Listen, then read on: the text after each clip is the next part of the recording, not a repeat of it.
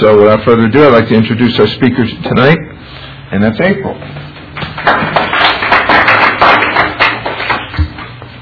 Hi, I'm April. I'm a compulsive overeater. Hi, April.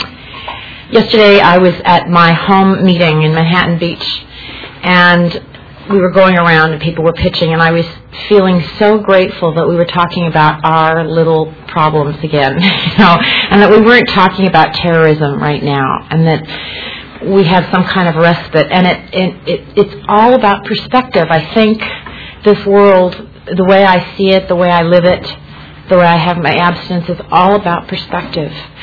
I've been in Overeaters Anonymous since December 1975.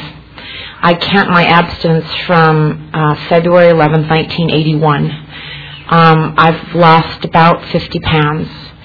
And I feel like the birthday person, London, said, which was, I can't even begin to describe how different my life was before, but some of you know what that's like.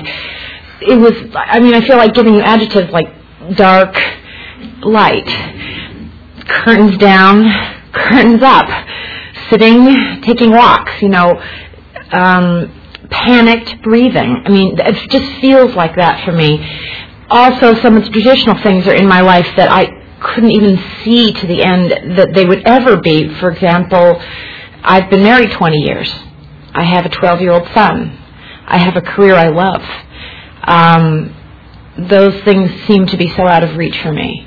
I remember very specifically I was traveling in Switzerland mainly to get away from my problems. I was traveling in Europe, and I was meeting up with Renee, someone in program who I barely knew. I just knew that she was very abstinent and very perfect. And I was very imperfect, and I was not really very abstinent. And I was chubby, and she was like thin. And so I thought, this would be good for me. We're going to travel for a week, and then we were going to go to different countries. And I just remember thinking, just so forlornly, I was never going to be like Renee. I was never going to have whatever was coming her way in life. And that sadness, and her food seemed to come so easy, and I was just barely holding on because I was in front of Renee, and I was not going to make any mistakes in front of her. And she, in fact, is in the South Bay today and has a wonderful life and has a wonderful, husband and kids, and I can say that I share that. So let me tell you what it was like. I grew up in Santa Monica, California, and my mom is a concert pianist and my father was a farmer, and our farm was in Yuba City, California, which is 500 miles north. And so he drove back and forth every other month. And my father and mother are both movie star beautiful. They just happen to be very, very attractive people. And so there were values in our house that were never spoken about how important looks were. It was just a given that the people that were surrounding us, that came to our parties, that's what was important. And I always felt like they were A's and I was a B in that area. I also felt intellectually that my father and my sister were A's and my mom and I were B's. I was always grading myself, and to this day I'm still kind of trying really hard to be zen, trying really hard to be, this is an Energizer battery, good for it, there's a culture somewhere that I read about when I was in college, and it was a sociology class, which doesn't have any word to place blame. So if a kite string is tangled, there's no way for you to say, you tangled the kite string. All you can say is, it's tangled. And it just seems like such a zen way to think and to live, and how that vocabulary can affect you. Anyway, so that comparison began very early in my life, where I was always comparing myself. And my overeating began in earnest probably around puberty, which I know is really common for particularly women. And I was just such a nice kid. And I think what I was doing in my compulsive overeating behavior was any kind of edge to my personality, anything that I thought was not acceptable, I would just not display it. It just didn't exist in me. And so all through elementary school, I was just the good kid. And my sister was a little tough to be around. And my sister has such a rich life today because she's always been so honest. And I'm learning how to be honest in my life. I'm learning how to tell you the truth at the moment. Although I have to say that the other day I went over to a friend's house, and she's from Europe, and she served me coffee, and she said, "Is that a little too strong?" And I said, "Yeah, it's a little too strong." And she said, "Okay, I'll make you some other." And so she made me some, which was like still really strong. And she said, "Is that better?" And I said, "Yeah, that's better." And it wasn't, So I'm still learning how far do you go, and how do you not hurt someone's feelings, and how important is it anyways. So when I was in junior high, I started going on fruit juice fast because what my behavior was leading to was compulsive overeating in secret. I was staying up late. I was writing, typing on my little typewriter and writing all sorts of profound poetry and stuff. This was in the 60s and 70s. And when everyone was asleep, I would creep into the kitchen and I would eat. I would also masturbate. And to me, those are very similar behaviors because what it does is it zones me out. It's all the same. It's just a little less embarrassing to talk about eating. And I just kept eating. When I was in high school, I was an acceptable weight. I looked fine. But this is where I talk about perspective, which is I didn't think I looked fine at all. I thought I was so heavy. And I look back, and I was a cute little teenager. And I, missed the joy of being that cute little teenager. I totally hated my body. Where that came from, probably from the culture a little bit, probably from my family, very definitely from my mom who struggles with the same issues herself. I had a very dear friend, a boyfriend, but also a friend who was heavy. And my mom used to make derogatory remarks about him. And I used to look at my bitten fingernails and her bitten fingernails and thinking, on some level it's the same behavior, but we can sit on our fingers. There's no difference in that. I knew that on some basic level. I saved up to go to Europe when I got out of college. And I was going to go with two girlfriends because my older sister had gone to Europe when I got out of high school, I'm sorry. So, because my older sister had gone to Europe when she had gotten out of high school with her two best friends. The difference was that I didn't really have best friends. I had lots of friends. I make friends in a different manner. So I was kind of casting around for anybody. I didn't care. Are you my best friend? Oh, good. Okay, will you be my best friend? And it sort of fell through. Nothing really happened. And I was just a scared little 18-year-old that was really about 12 inside. I probably wasn't quite ready to go on such an endless, exciting adventure alone. But I had this feeling that I had promised the world that I was going. I had this feeling always that there were eyes looking at me, like, you have when you're a teenager, you think you're the most important thing in the world, but it was a little bit beyond that. I couldn't forgive myself. I couldn't do something that would be out of the ordinary or would I would get some kind of disapproval. I just wanted people to like me. So I went to Europe, very unprepared for all the feelings that came up, the loneliness and the fear and the whatever, and I pretty much ate my way through Europe. Those pastries really did the trick, My family didn't have many sweets in our house because my mom was perennially on a diet. So here I was for the first time without any supervision, sort of like plowing my way through the French pastry stores of Europe. And in my first real sugar haze, I didn't really understand it. So what would happen is I would go and I would get the pastries and I would go back to my little hotel and I would eat them and I would then cry about 8 hours later. I mean, it's a very powerful drug for me, and I didn't ever really see that direct relationship between the depression, the ups and downs that could bring about. When I came home and I went to UC Davis, and there we had the dorms and the cafeterias that are attached to the dorms, and no one tells you can't have thirds and fourths servings, And here I was, this little, once again, fairly innocent teenager. I happened to be in a dorm room with the most sophisticated, sexually active girl on campus, apparently. And I was just, once again, so terrified of those feelings I was feeling and I was comparing and the inadequacy. So I just had more at dinner.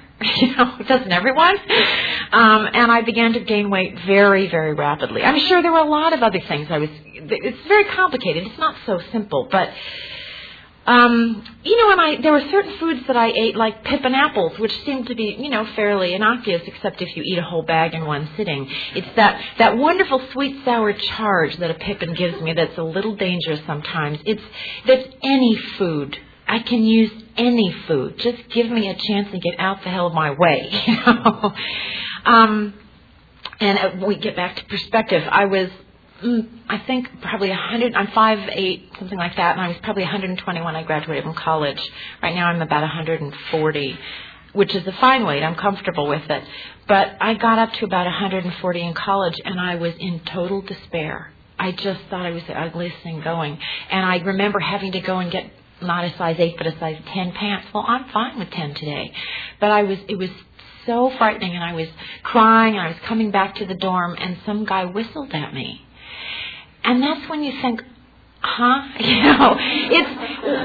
Hello? What is this chattering in my brain that has no basis in reality? It's this myth that I'm living.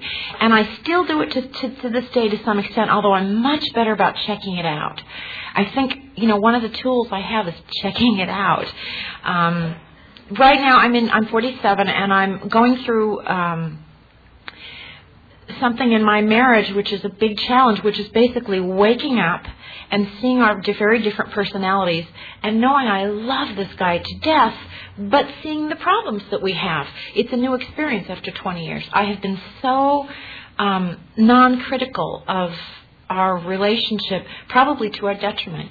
So terrified of making any kind of waves, as is my husband. So we do this dance where we don't ever make any waves. So that there's this kind of we're losing something. We're losing the possibility of a depth in our relationship. And so today I learned to check things out. I learned to say, it really seems like you were kind of pissed off there the other day. And then he gets a chance to say, oh, God, I was just so nervous about something at work. Whereas what I was doing that whole day, and this was just 2 days ago, was assuming he was angry at me. And then in my mind, I got really angry at him back. And here was this whole thing happening in my brain, and I just wasn't checking it out. And I do that a lot. So, I was at UC Davis, and I was gaining weight, and I probably put on 30 pounds that first year, and I was just in such despair. I came home for the Hanukkah Christmas parties in Santa Monica that our family goes to, and that's when I really hit bottom. My story is that I came home, and my mom said, let's get you some nice clothes, because I wasn't buying any new clothes. And so we went to this dress shop that her friend owned. And I was actually feeling pretty good that morning. And I walked in and I met this owner, and her owner takes me aside and she said, "You're not as heavy as your mom says you are." So she's telling me something she thinks is good news, and I'm like devastated. So that's the beginning of this important day in my life. So we went and we bought a burgundy pantsuit. It was 1971, maybe it's 1970. And so we go to the first of 3 parties that night. Well, first of 2 parties.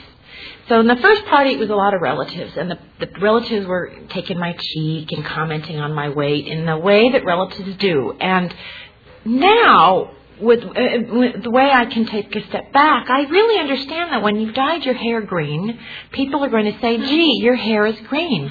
It's just kind of going to come out of their mouth, not in an unloving way. When I've gained a considerable amount of weight, it's very hard for someone to pretend the elephant isn't in the room.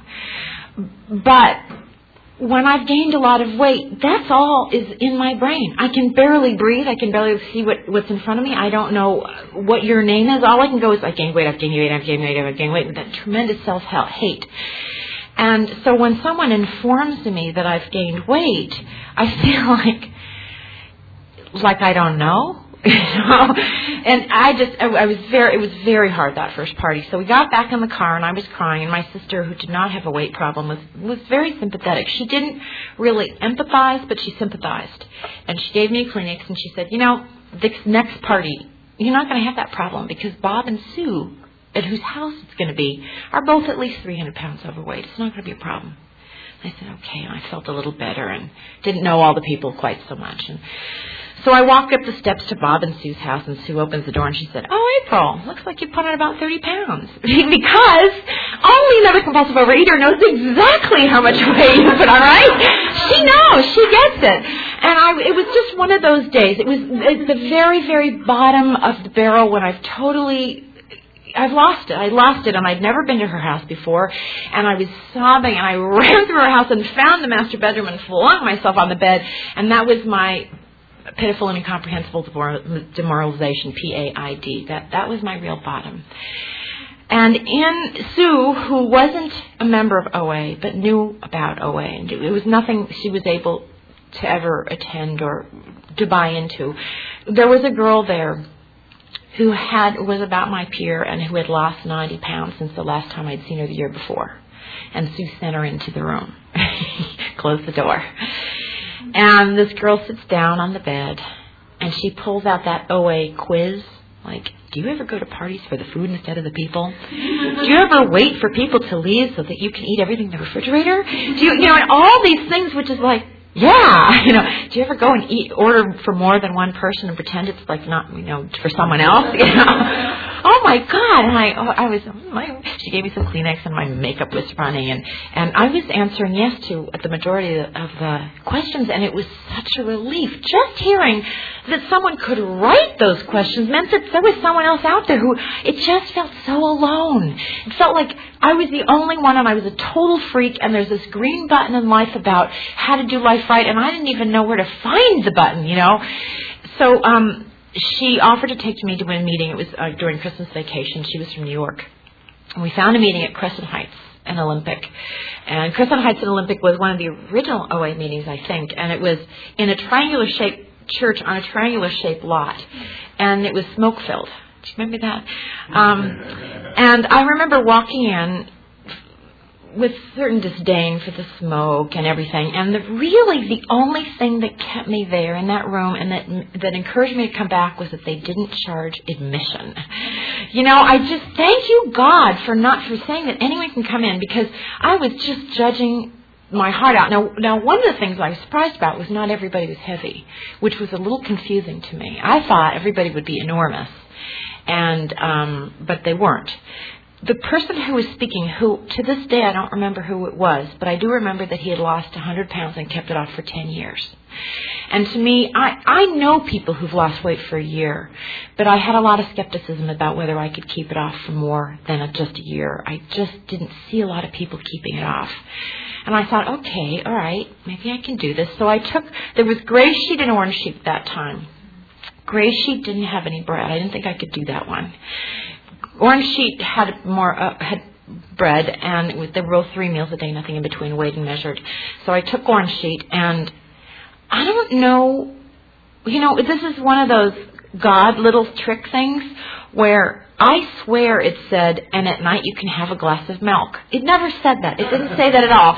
But for the longest time in my abstinence on what I thought was gray sheet, I made these elaborate milk and ice cream things with sweetened, saccharin sweetened things that pretty much got me through the night.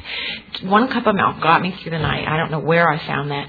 And I went back to UC Davis, and I found a meeting in Sacramento. And Sacramento and UC Davis are about a 20-minute drive away. At least at the time they were. It's probably more crowded now.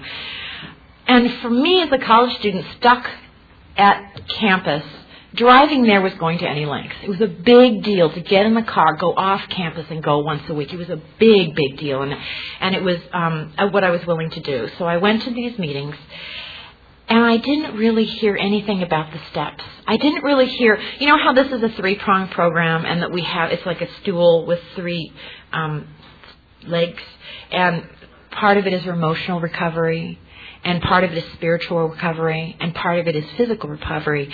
Well, I didn't hear anything but the physical. That was all I was capable of hearing at the time, best of my ability. So I listened. I got a sponsor. I was absolutely accurate about calling her with my food and sticking to it.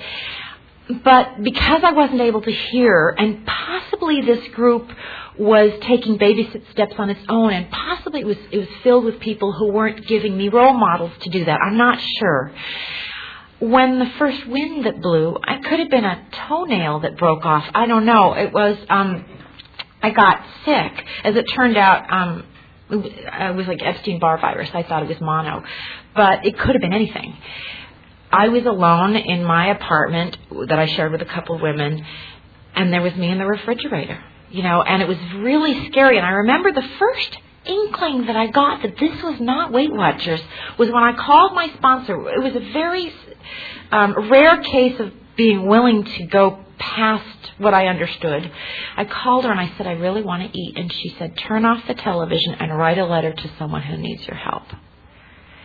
Which is all about getting out of myself, getting out of the selfishness of me, and doing something and reaching out to someone else. It was just a little bit of understanding I had of that. So I started OA in January of 1975. Right prior to that, I had tried everything. I had tried weighed and measured just cheese all day long. And I had tried going to a hypnotherapist in Berkeley in the dead of night with $75 in cash, which was a lot of money. And I had tried all sorts of things, and nothing was working. And OA seemed to be doing something, and I was losing weight. And I no longer had to wear that ugly brown jacket, the one that I thought meant that no one could see. It was like the invisibility cape in Harry Potter. I thought no one could tell how heavy I was. It was like so ugly. So I was doing very well that spring. And in June 6, 1976, my father died suddenly of a heart attack. Now, I had been raised in this fantasy life where nothing really had gone wrong. It was a very happy childhood. And that was such an incredibly powerful shot because I had any kind of experience to how to deal with this kind of thing. But there was enough of me that understood about this disease that said, if you broke your abstinence now, people would understand. And I thought, later, maybe not so much, but if you broke it today.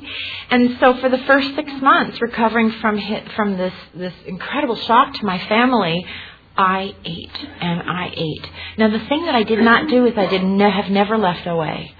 And Yuba City, California doesn't have a lot of OA meetings, but there was one meeting that I went to every week, and I think it saved my rear end. Even just having some kind of community, even having people who loved me while I was eating. It just helped me. Maybe it helped me not have to deal with his death quite yet. And I think that every character defect I have, including compulsive overeating, has some kind of benefit, or my body wouldn't do it. I think that benefit is to block out things I'm not able to deal with. And as I learn to use other tools through this program and through life, then I don't necessarily have to use the food. But I think if I had tried to abstain through his death, maybe I would have gotten an ulcer. I think my body was so unprepared to deal with it that wasn't a terrible thing in my life. It was what I needed to do. So about 6 months later, I came down to Los Angeles to start my life, having graduated from college. And I started going to Overeaters Anonymous meetings and feeling just like I was never going to get it. Because then I started to slip. And every month I would abstain for a month, and then unbeknownst to me, not getting a connection for a while, around about my period, I would just slip. I just really didn't get that connection for a while. Regarding the spiritual part, I was raised sort of a secular humanist Jew, a Jew without any kind of belief in God. And I thought that if I believed in God through OA, that it had something to do with Jesus Christ. I really didn't understand that there was a God for me too. That it didn't have to be like a Catholic or Protestant or other kind of God. That Jews had gods too. That's how little I knew about my religion. But I had a sponsor among many who's wonderful, and he made me write out, if I had a higher power, if I could make up a higher power, what would the personality traits of that higher power be? What would be useful to me? And I wrote someone who was really loving and someone who had a great sense of humor.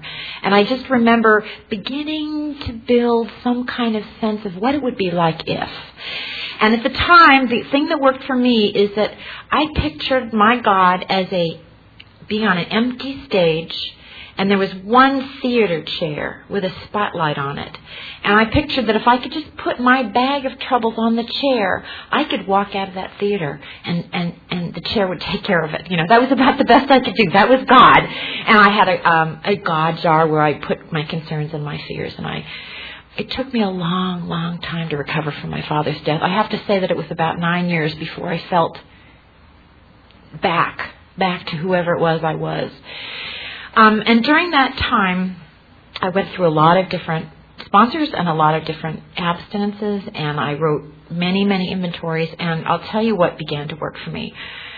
One day, February 11th, 1981, I went into a meeting, and someone came up to me, I guess. A woman named Catherine came up to me and asked if I would like her to be my sponsor. And no, I didn't want her to be my sponsor. She was Hitler, thank you very much. She was, one of those pre-how people. No, but the word yes came out of my mouth. I swear to God, I don't know how that happened, because no, I did not want her, of all people, to be my sponsor. And she had a lot of requirements because it was very Hitlerian. I had to go to a meeting every single day. Well, I was a busy woman, thank you very much. I had to weigh and measure my food. I had to call her exactly the same time every day that we agreed on. If it was a minute less and she wouldn't answer the phone, and too bad, I had to write 15 minutes every day. I had to call 3 people every day. I had to get 3 phone numbers from OA meetings, not from a list, but from going up to the people and asking their phone number, which was an incredibly useful tool because I had to talk to people. I didn't actually have to call those people, but I had to actually talk to them and get their phone numbers. And if I came to a meeting late, it didn't count. I had to go to another meeting that day. Now, only in LA could you ask that of someone else, because we had 100 meetings a week at that time in Los Angeles. And I did that for 222 days straight. I really did, because nothing else worked. And I remember saying to her, I could sort of do everything else, but the meeting a day was going to really be a problem because I had Laker tickets in 2 days, and I wasn't going to be able to go. And she said, well, can you just go tomorrow? I said, uh-huh. She said, well, let's just take it one day at a time. And so by the time 2 days had passed, I became so willing I gave those tickets away. It was the most incredible thing, because I don't know where it came from. And my feeling is, it's just like you're on this blurry TV channel, and one day you're just willing to turn it to a channel that receives better. And I can't say that I did anything different that day, or that maybe Catherine would have asked me the day before, I would have really said no. I don't know. I just know that I never left OA. So when I was ready and she was ready, we were there in the same room together. So I worked with her, and I lost a tremendous amount of weight. Now, she only had a year more abstinence than I do, so she was still learning too on this. And at some point, she said that, okay, you've lost all your weight now. Now you can take back sugar. We'll just do it a moderate amount, and you can commit it to me. Well, what I learned from that was, no, I can't take back sugar, thank you very much. You may be able to do it, but no, I can't. And though I was eating a weighed and measure, well, I wasn't eating weighed and measure, I was eating committed meals for the next year, I gained weight. And it was very humiliating, because I had been very sassy about how perfect I was in program, and because it was my life. That's all I was doing that year. It was just a learning experience. I had to learn that for me, this is what I've learned regarding food, regarding the physical recovery. For me, for the first 10 years of my abstinence, I ate 3 meals a day, nothing in between, no bread, no white flour products, because I have an allergy to that. Then it began to change a little bit, and I found that, no, I guess it didn't change to that point, never mind. I don't have anything with sugar unless it's listed 5th or below in the ingredients label. And that's not to say that I don't go out and I know that in the barbecue sauce of the chicken, I know it's probably first, but that doesn't count, because I'm going to have the chicken on the menu, thank you very much. I do the best I can in an external situation, but I'll tell you, those first 222 days, I had to weigh and measure in restaurants. Is that hard, or what? What it was like being in a rehab hospital, except I wasn't. I mean, that's really what it was. And I have to tell you guys that it took me 6 years to be willing to do that. I was kind of flopping around program like a fish on a boat, out of water, dying, not completely unhealthy, not terribly ugly, gaining weight, just feeling yucky, using food, and just people would come into program, get perfect, and have a life. And I was sitting there flopping about on my boat. So it took me 6 years within program to say, you know what, maybe I should just try this. Let me just try it. What would be so bad? If she asked me to commit suicide, I know I won't do that. So I think I have enough judgment to just try it. So it's painful. So if it's something about building a foundation. So then I guess the next thing that happened was, so I got pregnant. I had a real struggle with infertility. And boy, was that hard, because in America, we're taught that if you want to climb Mount Everest, then you just train and then you do it. There's really nothing in my life, in this this country, that I was ever taught that I couldn't do. So here we are, two college-educated people, and we thought, you have sex, you have a baby, right? Isn't that what everybody told you? And that wasn't happening. And it was, actually took us 2 years to have our wonderful son, and then another 8 years of struggle before we gave up for another child, which I haven't ever completely given up. That has always been a real painful thing for me. But that was a real interesting lesson in, I guess I don't have control. I really don't. And I have to let that one go. And boy, is that hard. And it's one of those things where I let go and then it comes back. And I let go and it comes back. And I make some progress and then I'm stuck. And I feel sorry for myself and I block people out and then I'm back and I can be present for you. All of these things, like my father's death and my struggle over the years with chronic fatigue syndrome and my infertility, have only served to soften me, I think, and made me, I think, in Arts Anonymous is Artists in Recovery Through the 12 Steps. That's what it stands for. And it's for people who are artists, singers, dancers, writers, composers, whatever. And it's just a wonderful program. And in Arts Anonymous, I was taught this prayer: God, make me a hollow reed through which the pith of self has been blown. Isn't that neat? And so I picture myself as this, clear glass flute. And so, God's up there, and I'm up to be of service.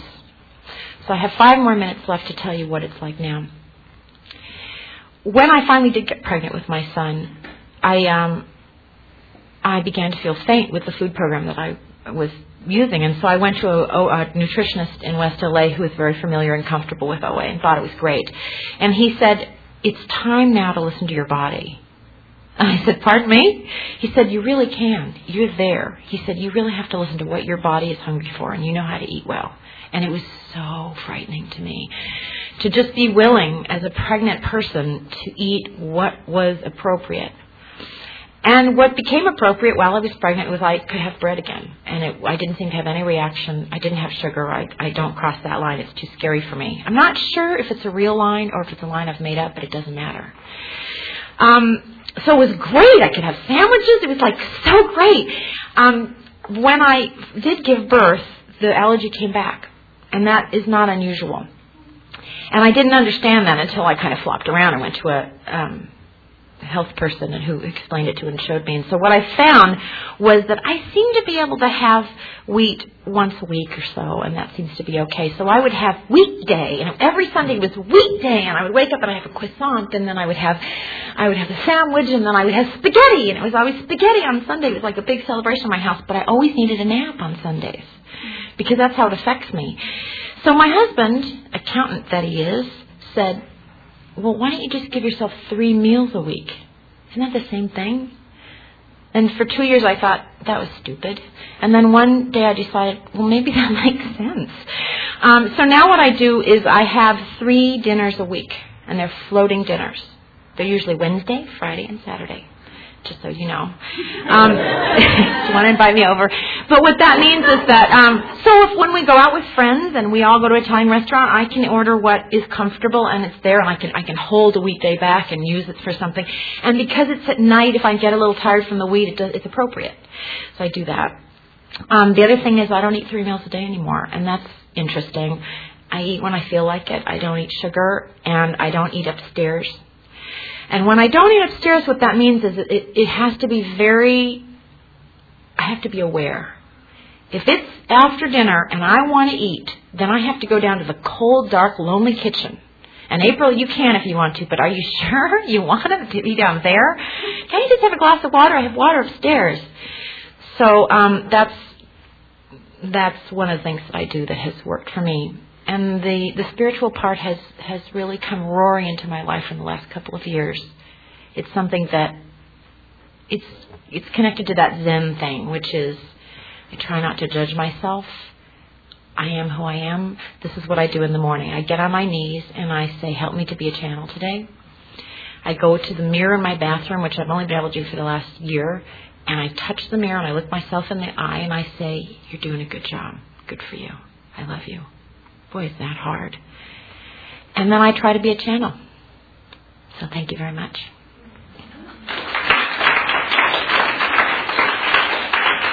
We can go to 25. I have to wrap up this an A group, so just repeat the question. Okay. So questions, yes. You talk about when you said listen to your body about and eating. When I talk about when I first started listening to my body and eating and what that was like, I had nightmares for a little bit.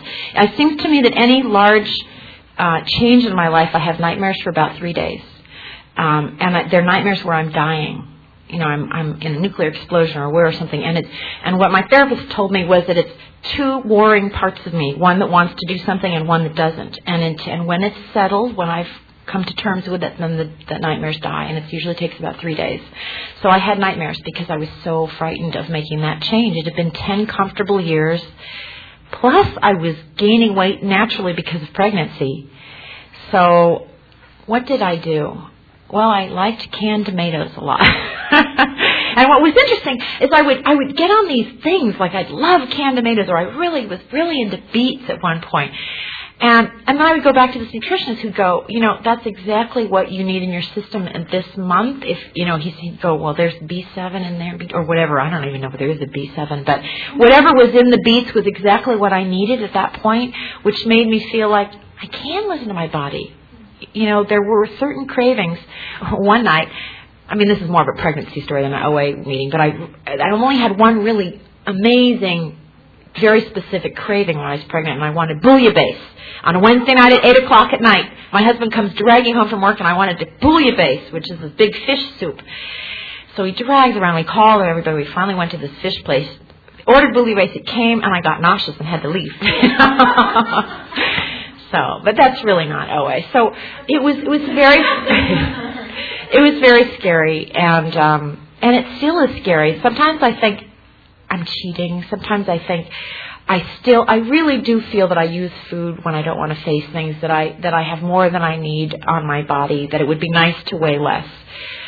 But just for today, this is where I am, this is who I am, and I don't want to let those thoughts get in the way of me being a channel. I try really hard to know that there are terrorists out there and people who are dying of leukemia, and it's just so terrible. You know, just the perspective thing.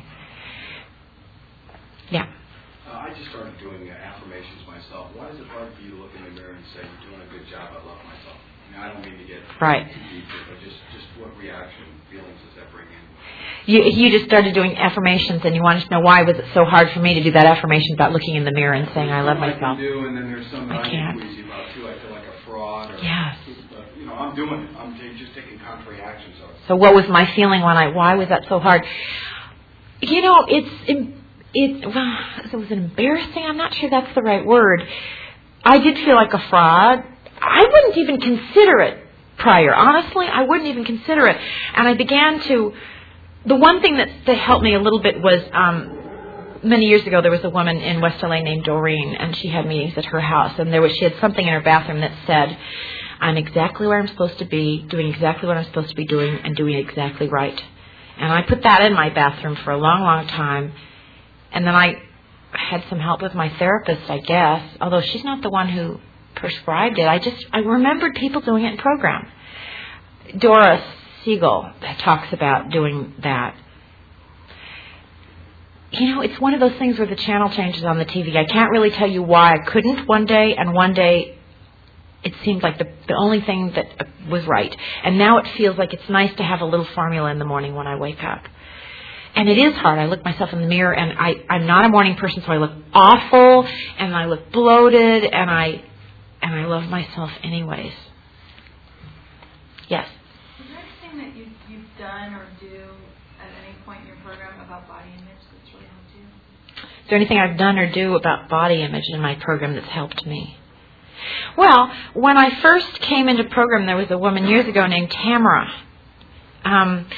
And she came up to me. She was a very good friend of mine. And she said, we're going to have to take you shopping, April. And I dressed like a little girl because developmentally I really was a little girl. And she encouraged me to buy adult woman clothes, which I actually wasn't ready for it yet, honestly.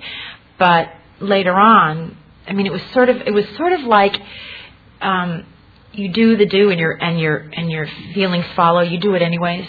So I bought these adult women clothes that I felt like a fraud. I didn't feel like an adult woman at all. The other thing is I found a pants style and make that makes me feel comfortable, makes me feel lovely, and I don't care what the size is. And I have a problem with tightness around the waist. It really hurts me, so I can't wear tight waists. What else about body image? It's very tough, and again, it's very relative. My husband's family lives in Albuquerque, and one of his sisters is very petite and very beautiful.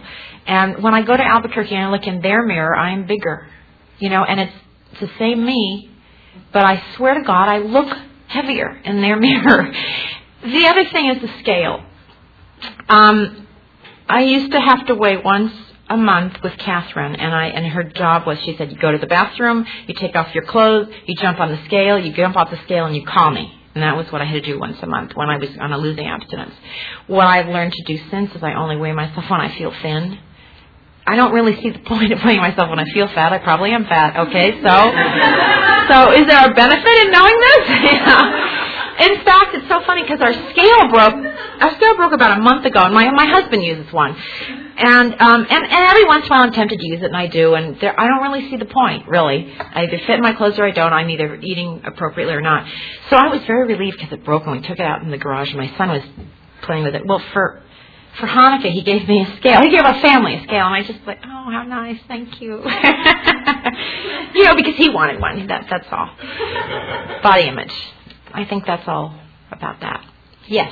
Hi, how did you talk about going back to the food when your father died? How did your struggle with infertility not take you back to the food once you realized that you weren't going to have a baby and not going to have a baby? I talked about not going back to the food when my father died.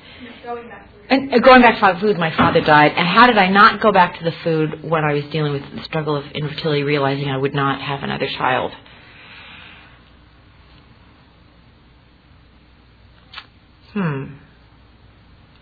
Well, when my father died, I didn't... the road gets narrower. It's sort of like when London talked about her insanity today. Her insanity today would be so much better than her sanity in the old time. So when my father died and I was not abstaining yet, my binges were such binges. And now when I use food, I don't use sugar, and I maybe have another one of those things that whatever it is that's okay to eat. And so I have to say, honestly, I probably do still eat over those things, and I probably still do coat my feelings. But I also have a wonderful therapist, and I have some people in OA that I talk to. And frankly, I think it's just growing up. I think OA has helped me grow straighter up. Maybe I would have been a little bit more crooked or something, but I think that as a woman in my 40s, I'm a little bit more equipped. It may just be that simple. And also, I talk about these things. I've learned through OA to say to someone, I'm really struggling with infertility, and it used to be things that I wouldn't talk about. Maybe? Just a question. Okay. Thank you very much.